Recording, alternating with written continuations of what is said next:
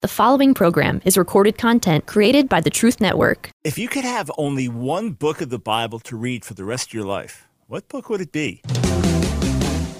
It's time for The Line of Fire with your host, activist, author, international speaker, and theologian, Dr. Michael Brown, your voice of moral, cultural, and spiritual revolution. Michael Brown is the director of the Coalition of Conscience and president of Fire School of Ministry. Get into The Line of Fire now by calling 866-34-TRUTH. That's 866-34-TRUTH. Here again is Dr. Michael Brown. All right, phone lines are wide open. 866-34-TRUTH, 866-348-7884. What about you? If you could only have one book of the Bible to read for the rest of your life, you couldn't read any other book of the Bible, you just had one, and that would be your book, your connection to the truth of God as revealed in Scripture. For the rest of your life, only one book of the Bible that you could read. Which book would it be and why? 866-348-7884. I decided to do a little poll the other day on Facebook and Twitter and Instagram asking this very question. I had an idea of where the answers might go. You could give an educated guess as well. And then I asked myself the same question and came up with like a top three that I would have to say if I could only have one book to read in the Bible for the rest of my life, which would it be? But what about you? Which book? You only get one, and that's the book for the rest of your life that you read from the Bible. Give me a call, 866-34-TRUTH. And of course, tell me why. In the New Testament, in the 5 books of Moses, the book that is quoted the most is Deuteronomy. In the prophetic writings, the book that's quoted the most is Isaiah. In what would be called the writings in the threefold division in the Hebrew Scriptures, so that would reflect books like Psalms, Proverbs, and quite a few others. Psalms was the one quoted most often. So those were 3 favorite books of the Bible in terms of each of the 3 different sections as they were quoted: Deuteronomy, Isaiah, Psalms. Now, in the rabbinic literature in the centuries following, it's the same 3 that were quoted the most from their respective parts of the Bible in the threefold division that is found in the Jewish canon of Scripture. So same books we have as Christian Old Testament, but different order of books, different division.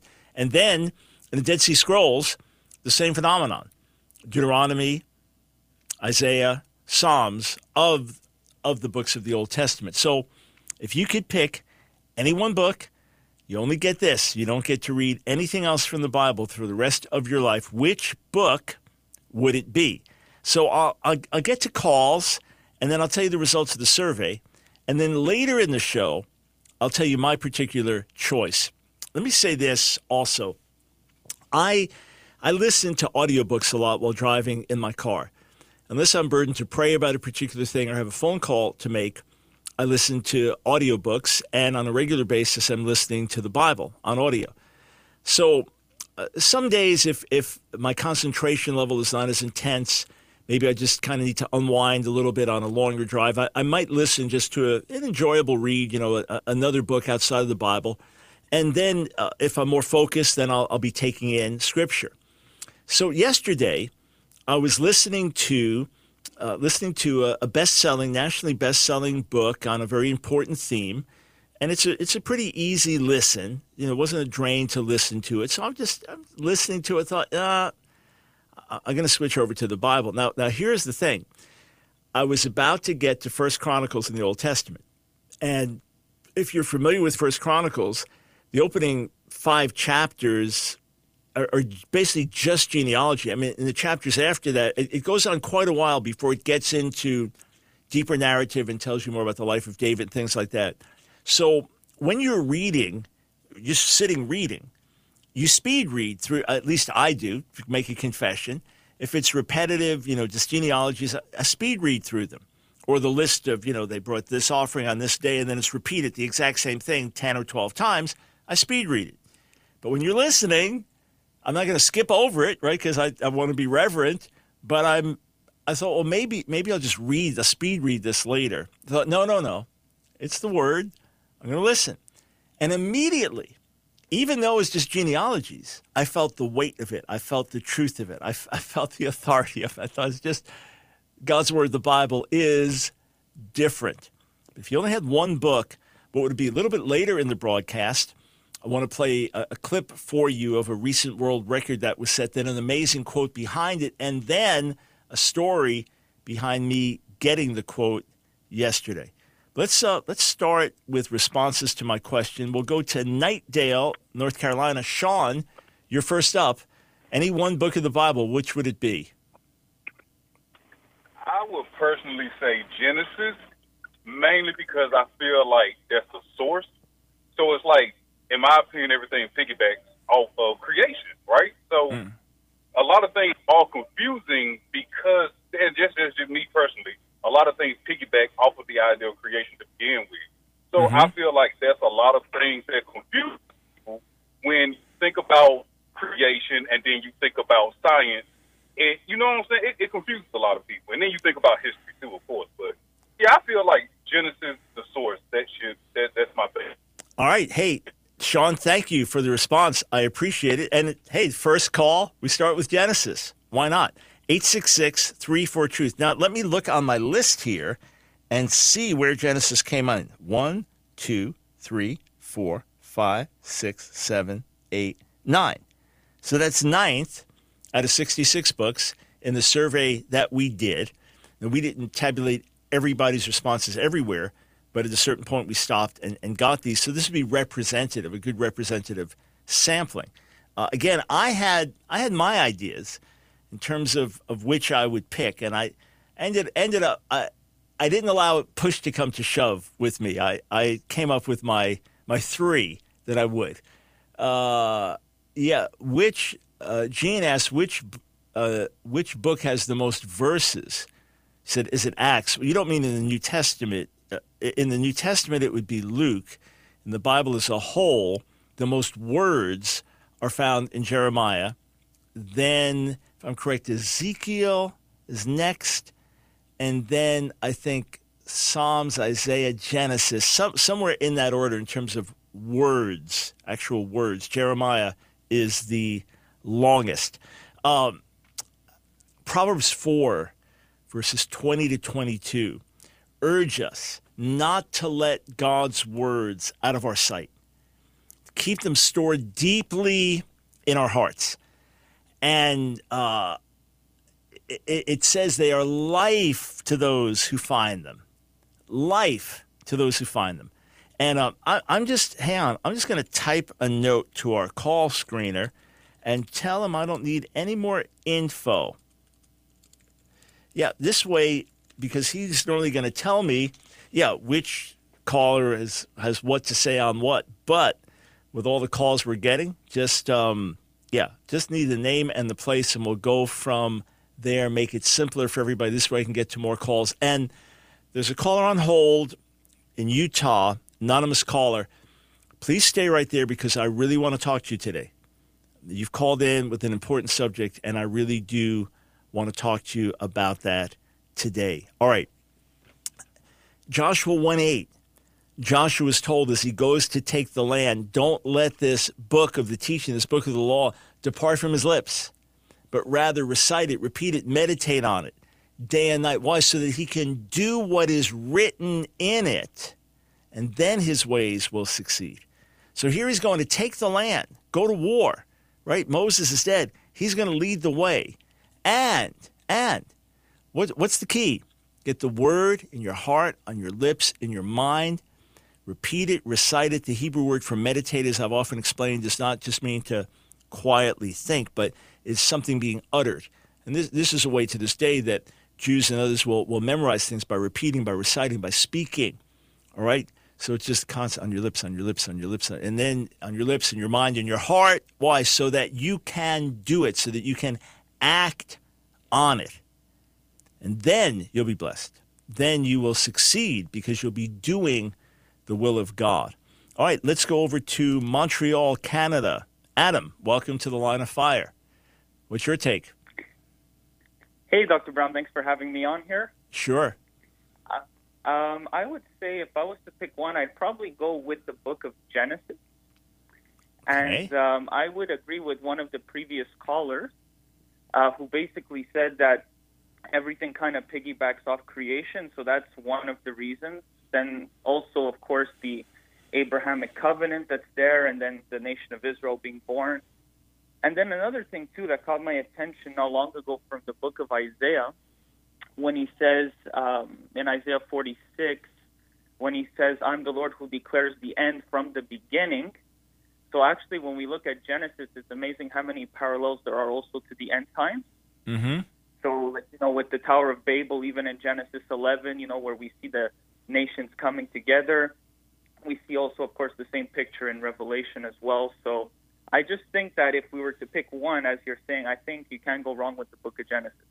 Hey, Adam, thank you for the call and the explanation. I appreciate it. 866-34-TRUTH. We'll get to more calls in a moment. There are so many encouragements within the Word to be people of the Word. Jesus tells us in John 15:7 that if we abide in Him and His words abide in us, then we ask what we will, and it'll be done for us. You say, how could He say that? Well, because when we abide in Him and His words abide in us, then we're in harmony with God. We're not going to be asking for carnal things. We're not going to be asking for things outside of the will of God. Our prayers will be in harmony with the will of God. Same with Psalm 1:3, that the godly man, again, meditates in the Word, recites, repeats it, mutters it, utters it, day and night, takes his delight in it, and whatever he sets his hand to do succeeds. Why? Because he's in harmony with God. Just like Psalm 37:4, from a different angle, delight yourself in the Lord, and He'll give you the desires of your heart. Here, these other verses are telling us if we're people of the Word, if we're in the Word, we get the Word in our heart and our mind, then we're in harmony with God, and the things we do will be blessed. Colossians 3 urges us to let the Word of Christ dwell in us richly. So this is a theme through the Scriptures. And how does Jesus deal with Satan in the wilderness, Satan's temptation? What does He do? He rebukes him. He answers with 3 verses where? From Deuteronomy. And as a new believer, early in the Lord, this is one of the things God gave me, is a great hunger for His Word. So I read through the Bible cover to cover about 5 times the first couple of years in the Lord, and then used to memorize 20 verses a day. God gave me grace to do that without fail for about 6 straight months when I was saved about a year. So in a short period of time, I had memorized thousands of verses, and that remains a foundation that I built on to this day. We'll be right back.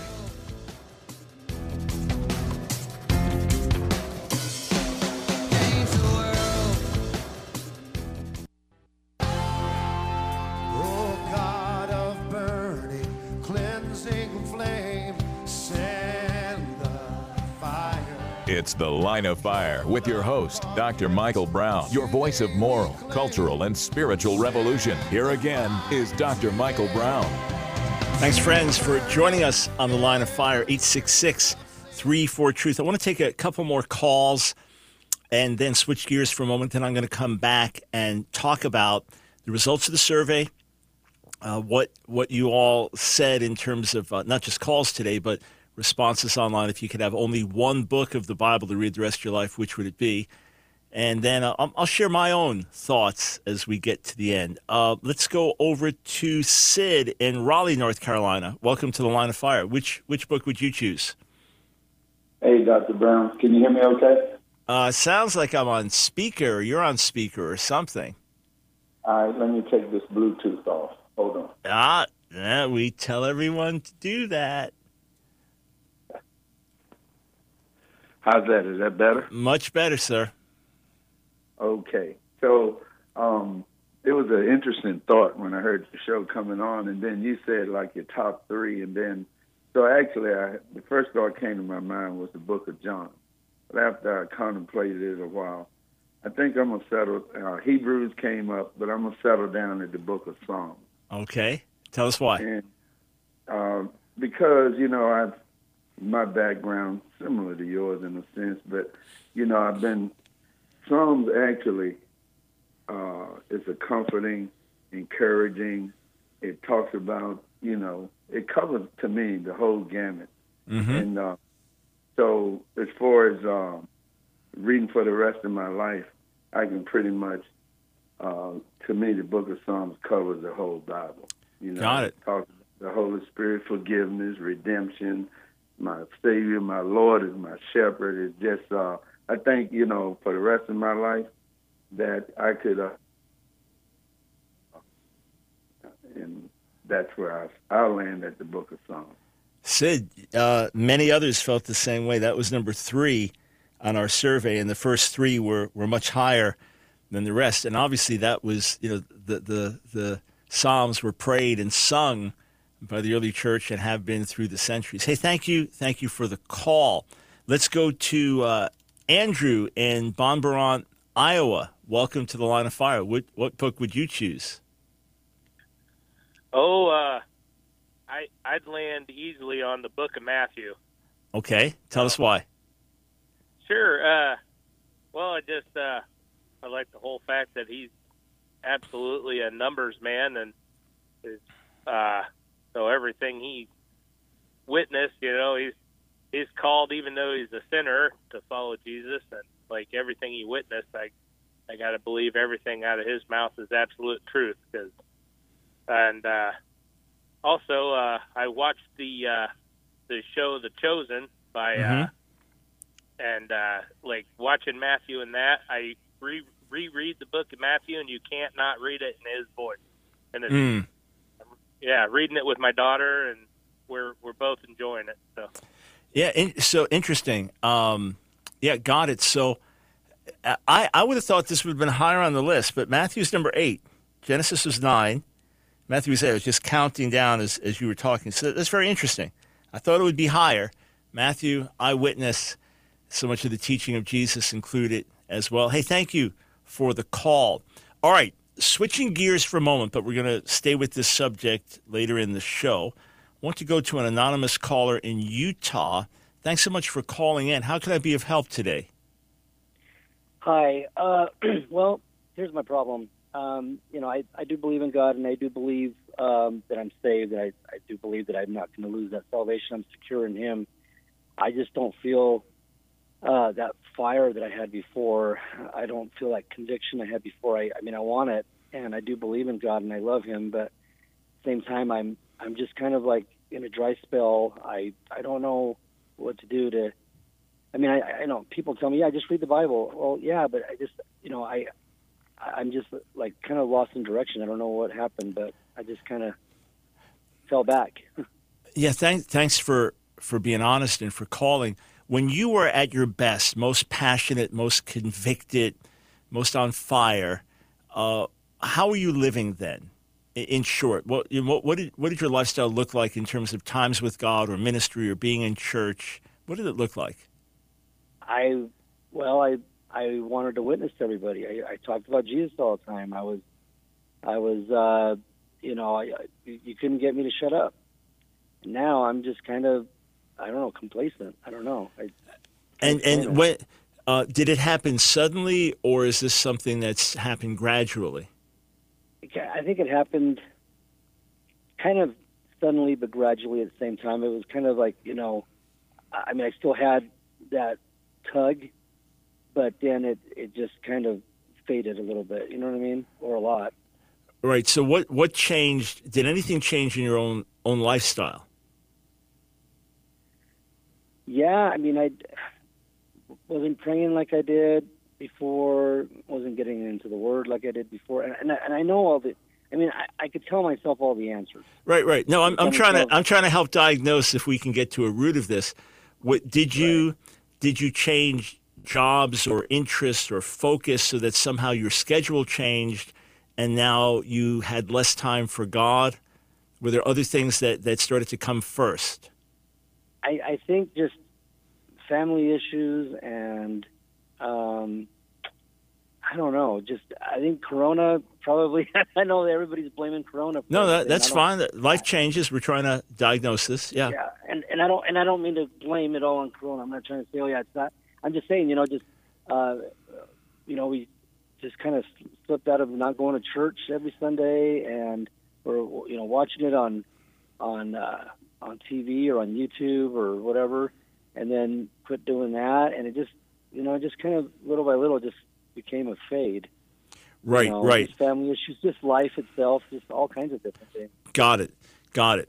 Now, look, there are times when something more specific happens, or there's a shift in our interest, or we open the door to sin, and you can more easily pinpoint a specific thing. In your case, in the more general slide, right, what is strongly in my head is in Ephesians, the second chapter, Revelation, the second chapter, where Jesus is speaking to the church in Ephesus, which was still orthodox in its beliefs and it persevered and so on. But he says, I have this against you. You've left your first love. So this is something the Lord actually holds against him. In other words, you didn't just lose it, you left it. You made choices, you did things differently. But then he says this, remember the height from which you've fallen.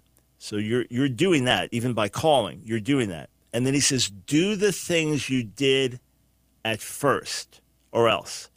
Because otherwise we just keep sliding further and further. So what did you do at first? What you have to do is force the issue, meaning even though I feel nothing, even though my mind is a million different places, even though my flesh doesn't want to do this, I'm going to get alone in the room and tell my family, hey, do whatever you have to do, family responsibilities, work responsibilities, and then get alone and say, God, I have to have a breakthrough.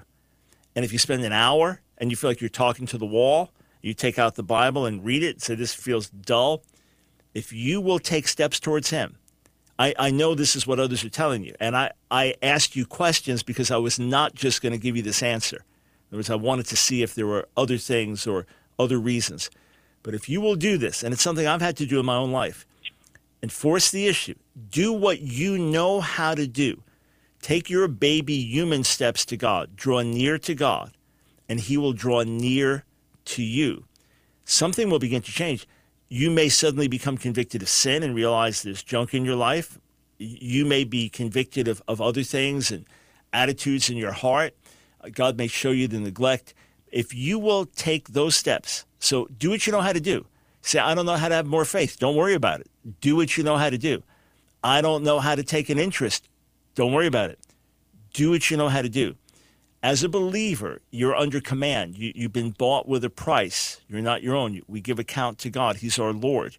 And he calls us to seek him earnestly. Hebrews 11:6, he's a rewarder of those who diligently seek him. If you will do that on a consistent basis, if I remember at a time when I realized as I was getting my PhD and was theologically proud and had, even though I was an active Christian in many ways and committed, I had left my first love. And I thought, what am I going to do? I'll fast, pray, get all excited, get all on fire for a couple of days, and then go right back to my old ways. Hardly praying, hardly meeting with God in a quality way. So I thought, okay, if I didn't pray at all one day, I'm going to pray 5 minutes. If I read the word and prayed 15 minutes one day, I'm going to make it 25. I'm going to turn little by little in the right direction every day, every day, every day. And before I knew it, the fire of God fell in my life. I was transformed, and I've been changed ever since. And it was 1982. So if you will do that, take your baby steps, force the issue, do what you know how to do. You could pick up the phone and call me. So the same way you say, God, I know you're real. I know you're there, but I'm dull. I don't have any desire to share my faith. I feel spiritually lazy. Just be honest. Take those steps. He will honor that. And then as soon as you can get back with your family, back in church, back in fellowship, I don't know what the restrictions are, but as soon as you can do that. Get out of the old habits. Do what you did at first. So take a look. Revelation chapter 2. It's just the first 8 or 9 verses there. Read that, and I believe it's a direct word that'll minister to you. And what I want to do is this. Rather than discuss it, go back and forth, I want to urge you to take the doctor's prescription, okay? Implement this, and you'll see change, if not within days, within weeks. You'll see change. Father, you know exactly who this is, this caller. He's anonymous to me, but known to you. Bring him back, not just all the way, but with a greater fire, passion, devotion, hunger, thirst, desire than he's ever had before. touch his whole family. In Jesus' name. Amen. Thank you for calling.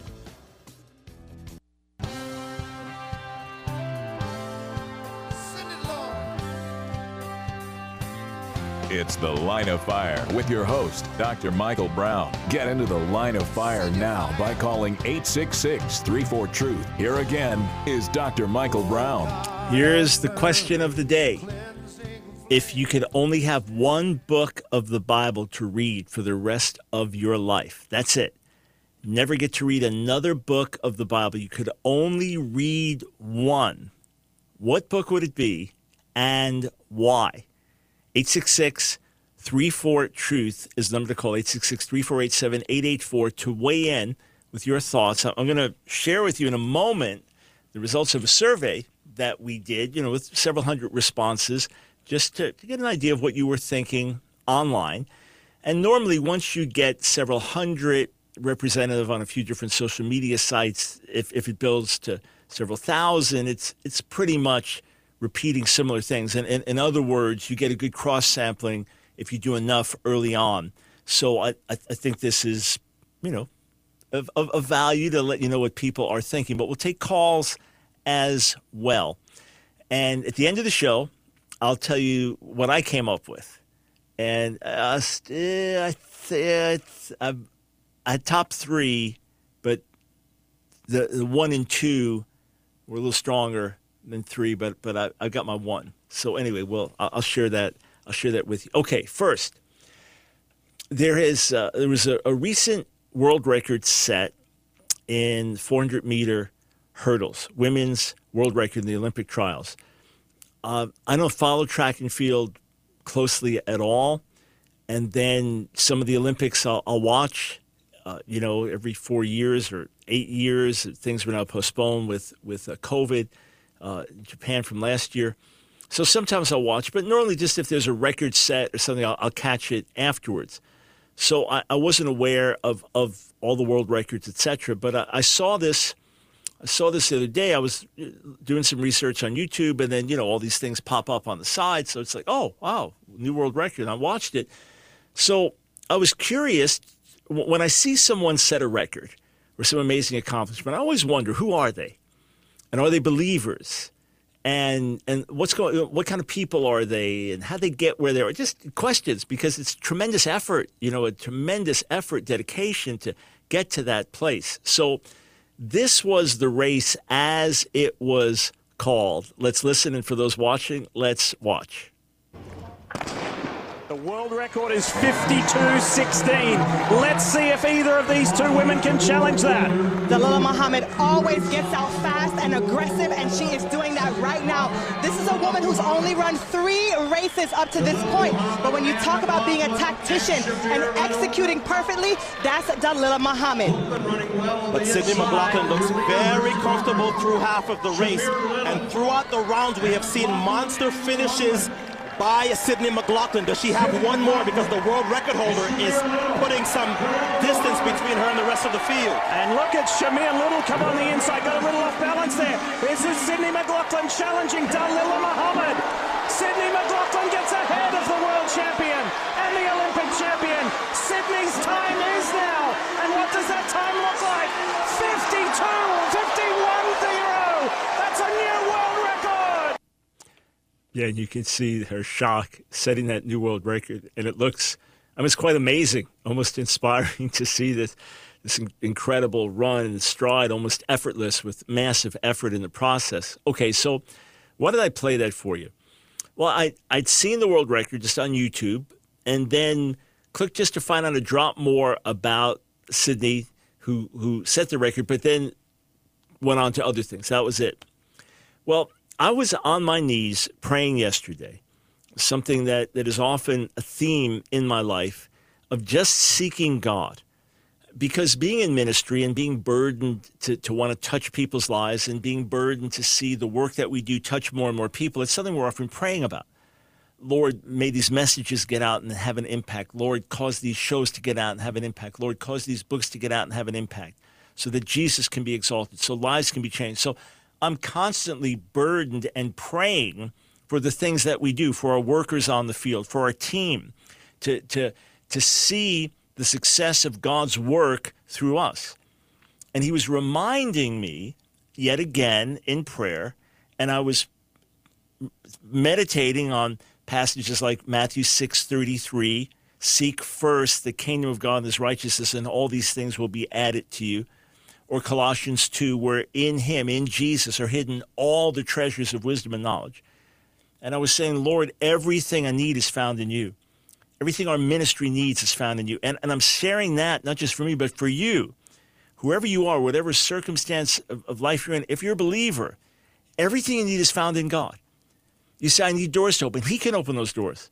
I need relationships for him. He can bring you into those right relationships. I need funding. He can fund. Whatever is needed. I need favor. I need ability. I need anointing. Everything we need is found in him. So if we seek him earnestly, everything else falls into place. So I just finished praying about these things and got a email from my assistant Dylan, who had seen a quote from Sydney McLaughlin. We hadn't talked about the world record. I mean, it's just not a conversation we'd be having. Hey, did you hear about the latest Olympic world record or Olympic trials world record? So he didn't know that I had actually followed this a little bit, but sent me this quote from Sydney McLaughlin. So I want to read this to you. She said, my faith was being tested all week. She's a believer. I didn't know that. From bad practices to 3 false start delays to a meet delay, I just kept hearing God say, just focus on me. Think of that. She's about to run one of the most important races in her life, and God's telling her, just focus on me. She said it was the best race plan I could have ever assembled. I no longer run for self-recognition, but to reflect his perfect will that is already set in stone. I don't deserve anything, but by grace, through faith, Jesus has given me everything. Records come and go. The glory of God is eternal. Thank you, Father. Those are powerful words, are they not? Those are words that if you said, boy, you seem kind of moved by that race. Why was it? Because I knew the quote behind it. I knew the quote behind it. And what's fascinating is the color commentator. So you've got the main commentator, then the other one adding in background and things. Right before the race, he said, I think that Sydney McLaughlin can run down the other world champion, and we could have a world record today. And, of course, that's exactly what happened and how it happened. But here, what she's saying, records come and go. What matters is the eternal glory of God. And the key that God spoke to her was not to focus on the race, not to focus on winning, not to see yourself setting a world record, but just focus on me. That's a word from God for so many of us today, isn't it? Just focus on me. That's what the Lord is saying. It's not a cop-out. It's the ultimate act of responsibility out of which everything else gets set in perspective and out of which everything else flows. All right, back to the phones. We go to Elizabeth, and no, we don't. Let's go to Chris in Salt Lake City, Utah. Which book of the Bible would you pick and why? Did you say Chris? I said Chris. If you are Chris in Salt Lake City, then you are the man. Yes, sir, and I have to go with Galatians. All right, tell me why. Because it's good news. I left Utah, was saved, I came back, and I feel like Paul. So dealing with false teaching, false religion, spiritual bondage, and Galatians is a book of liberty. That would be and warning against deception, correct? Yes, sir. My whole family's ODS, and I am constantly under fire. So I guess Galatians 1, if we are an angel from heaven, preached any other gospel, right? That has some relevance there, huh? Yep, and just if you forget it, he repeats it, so I think it's pretty important. Got it. So, Chris, stand strong. Stand strong in the liberty and freedom that you have in Jesus. May it be a light and a beacon to the rest of your family. So let's look at our survey and see where, Galatians is going to be down the list. Let's just see here on my survey. We're going to put it up for you in a moment. But Galatians, only one other picked Galatians. And that was, that's, okay, we'll put the list up for you. We'll put the list up. So here it is, the number one book. And you can still call in with your take, 866-348-7884, and tell us why. The number one was the Gospel of John. Number two, so those watching, in parentheses, these are the number of votes that got on our survey. Number two is Romans. Interesting. Number three, Psalms. Number four, Revelation. I would say that would be the biggest surprise to me, that was so high up on the list, with all the mystery of Revelation and the visionary apocalyptic nature of it. That's fascinating. Revelation. Maybe people just sensing a special end-time application or the like. Ephesians. So very interesting that out of the top 5 books, 2 written by Paul. Then Proverbs next. So out of the top 6, 2 were Old Testament, Psalms with the prayers and the cries of the nation and the individual, and Proverbs with wisdom for living. The next, Isaiah. So, of course, Isaiah being maybe the best known of the Old Testament prophets and rich in messianic prophecy as well. Then Matthew. I thought Matthew would have been a little higher on the list. Matthew and Genesis were tied. So, when I gave stats about which was one ahead of the other, actually Matthew and Genesis tied. Then Hebrews, James, or Jacob, as we like to remind folks, Luke, Acts, Job, Ecclesiastes, Esther, John, Daniel, Exodus. Then Song of Solomon, Nehemiah, Deuteronomy, Ruth, Ezekiel, Colossians, Leviticus, they all got a couple of votes. And then these just got 1. Numbers, 3 John. Was 3 John there? Someone joking, just not to joke about the Bible, but that's such a short book. Is that the one you'd have? Hosea, Galatians, Judges, Titus, Philippians, 1 Timothy, 2 Timothy, Mark. So a bunch of those surprised me. And Mark being so low surprises me. But those are the results of the survey. So again, let's look at the top ones. John, number 1, got 86 votes. Romans, 65. Psalms, 57. Revelation 24, Ephesians 23, Proverbs 21, Isaiah 18, Matthew 16, Genesis 16, Hebrews 12, James 11, Luke 10, and all the others were 8 votes or less. So what do you make of that? Why certain books? And what are my favorite 3 and then top 1? So when we come back, you still call. We'll still take some more calls to give your views, 866-348-7884.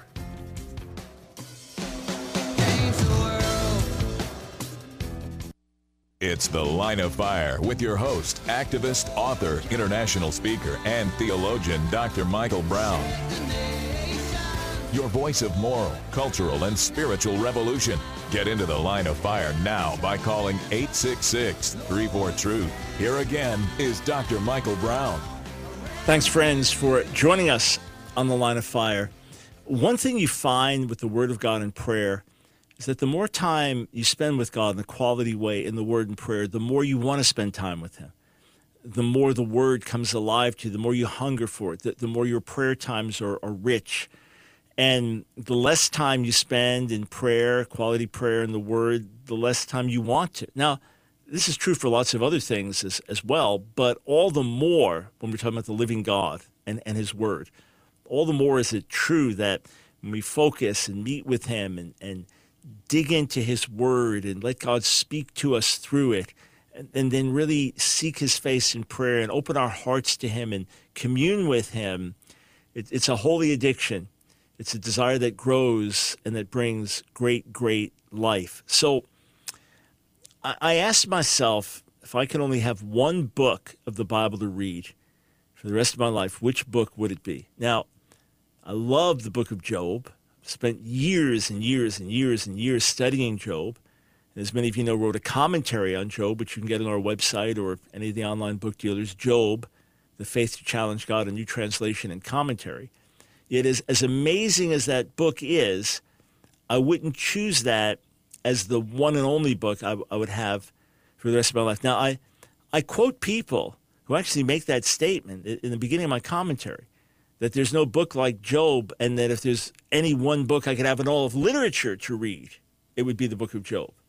And for those of you who say, Job? It's an extraordinarily rich book, incredibly rich. I wrote a commentary on Jeremiah, so I love the book of Jeremiah. But as much as I love the book of Jeremiah, I would not pick that as the one and only book I could read for the rest of my life. It is so overwhelmingly full of dark judgments on the sinning people of Israel and Judah. And yes, there's hope and restoration in it, but I would not make that the one book that I have for the rest of my life. Now, I'm currently writing a commentary on Isaiah, and it should have, well, if everything goes well, it's years of work to do it at the pace I'm doing it and the depth that I'm seeking to do it. It's an amazing book. There's so much lofty truth in it. There's Isaiah's encounter with God in it. There are these soaringly rich prophecies and declarations of the uniqueness of the one God, the only God, the God of Israel. And then there are extraordinary messianic prophecies, and in a sense, the gospel preached more clearly in terms of Jesus dying for our sins. Anywhere in the Bible, there it is in Isaiah 53. So Isaiah made it to my top 3 list. That if I could pick any one book, then that would be in my top 3 for those reasons. And yes, it has judgment in it, and yes, there's some obscure sayings in it and things like that. But so much that points us to the one and only God, so much that draws us into God's holiness, and so much about the Messiah. But ultimately, I wanted something that would have a lot of the teaching of Jesus as well. Not just the accounts of his life, but his own words as well. I know he speaks through the whole Bible, but his words when he was here on earth. So Luke is amazing in terms of the scope of what he covers and the stories that he tells that other gospel writers don't tell, and how it's put together. Luke's incredible gospel. Mark, shorter, obviously, and so emphasizing the doing of Jesus along with his teaching. But I thought, no, be either John or Matthew for me. And John, well, it's the revelation of the eternal word made flesh. And lengthy sections like the teaching of Jesus in John 13, 14, 15, 16, and his high priestly prayer in 17 that you just don't have anywhere else, and words you can feast on and meditate on for the rest of your life.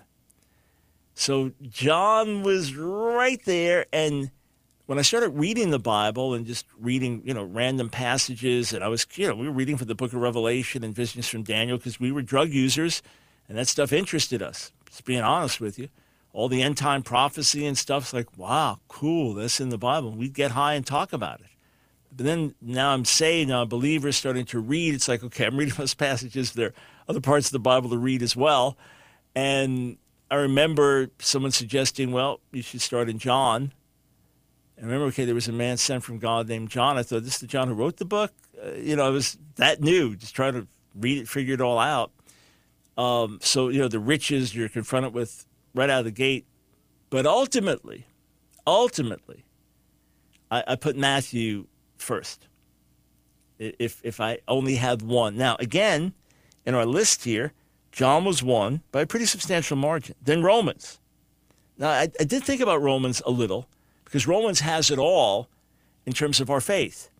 The foundations of one God and our rejection of God and universality of sin, justification by faith alone, life in the Spirit, and overcoming sin, God's eternal purposes for Israel, and then practical application. In that sense, Romans has it all. One godly pastor that I used to talk to as a new believer, man I just deeply, deeply respected as a man of God, he said, if you only had one chapter in the Bible, Romans 8 has everything. This is the key, Romans 8. And what a chapter, what an indescribably glorious chapter in the midst of an indescribably glorious letter written by divine inspiration through Paul. So Romans, credible. And obviously, many said Psalms, that was next, and so much. You pray the Psalms, you cry out through the Psalms, you have comfort through the Psalms, and then the Messianic prophecy in the Psalms as well. But ultimately, Matthew made it to the top, just a little bit above John and then above Isaiah. Why? Well, you've got the connection with the Old Testament there, right? It's all connected to fulfill what was written. So even though in my theoretical world here with just one book, it's presupposing everything that came before and constantly quoting it, going back to it. So I got my link there. And it's presenting Jesus as the Messiah of Israel. So I got that link. And we've got his life and his miracles and his death and his resurrection. And then we've got the Sermon on the Mount and other extended passages like Matthew 10, etc., of his teaching. So that is why I made that decision. Now here's the reality. We don't have to decide. We have the whole Bible. We have the whole Bible. I was given a copy of my book, Go and Sin No More, that was used in Vietnam, and it had multiple bookmarks in it. You know, you just put the ribbon in there and insert multiple. Why? Because people would all be sharing the same book. So when you're done reading, you put your mark there and someone else puts their mark there because they didn't have access to other Christian books. And then, yes, it's true. In times past, it may still happen in certain parts of the world, but in times past, say in communist China, when a Bible would be received, the group of Christians would get together and they would each tear out one page. And that's what they would read and study. And then they'd pass pages. Now, obviously, you're not going to get the best understanding of things because it's random and it's out of order. But this literally happened.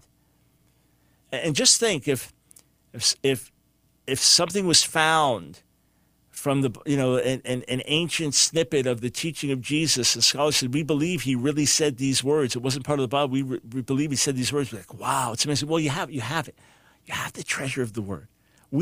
I have it. You have it. And we have so much access. Come on, right on my phone. I have the Bible in Hebrew, Aramaic, Greek. I have multiple translations. Many. Just right here on my phone. On my phone. And in the software with endless variety, you just go to BibleGateway.com and get a host of translations for free, or on your phone, YouBible, and get a host of translations for free, and get programs. Just press this button. Every day it'll remind you, read these chapters. They'll come up. Here they are on your phone. Read them. Read me. Here I am knocking at your door. Or every day, here's a verse to meditate on, or something to memorize. And we have so much more access, and yet we're one of the most biblically illiterate generations in American history. To the extent that we're literate, we're illiterate biblically. And it's a crying shame. I remember writing in 1991 that the more we stored the word on our hard drives, the less we'd store it in our hearts. So let's get back to the word. Let's be people of the word. Let's be people who devour the word and who are doers, not just hearers, not just theological studies and intellectual reflection, but doers, devouring the word, drinking in the word, taking in the riches, the treasures, and then living it out and sharing it with others. Let's be people who get it in our heart, get it in our mind. Some can memorize better than others. Others, visual, seeing, writing. Just do what you can to take in the word. When I was memorizing 20 verses a day, I worked out a system myself because I was reading the word constantly, and this verse just jumps out at me, then we memorize that, and then it just got to 1 and 2, then multiple, and then 20 verses a day, and without missing a day, did that at least 6 months, read the word another 2 hours every day, prayed at least 3 hours a day. It was just discipline during a relatively free time of scheduled life. But I'd keep looking at the verse until I could write it out once perfectly. Then I would say it 7 times perfectly. Then I would write it once again perfectly, and then go on to the next. And I could do basically a verse every 3 minutes, so 20 verses an hour. And those verses, I quote many of them to this day in the King James, how I memorized them. Get the word in your heart. Get the word in your mind. Be a person of the word, and you will never be shaken.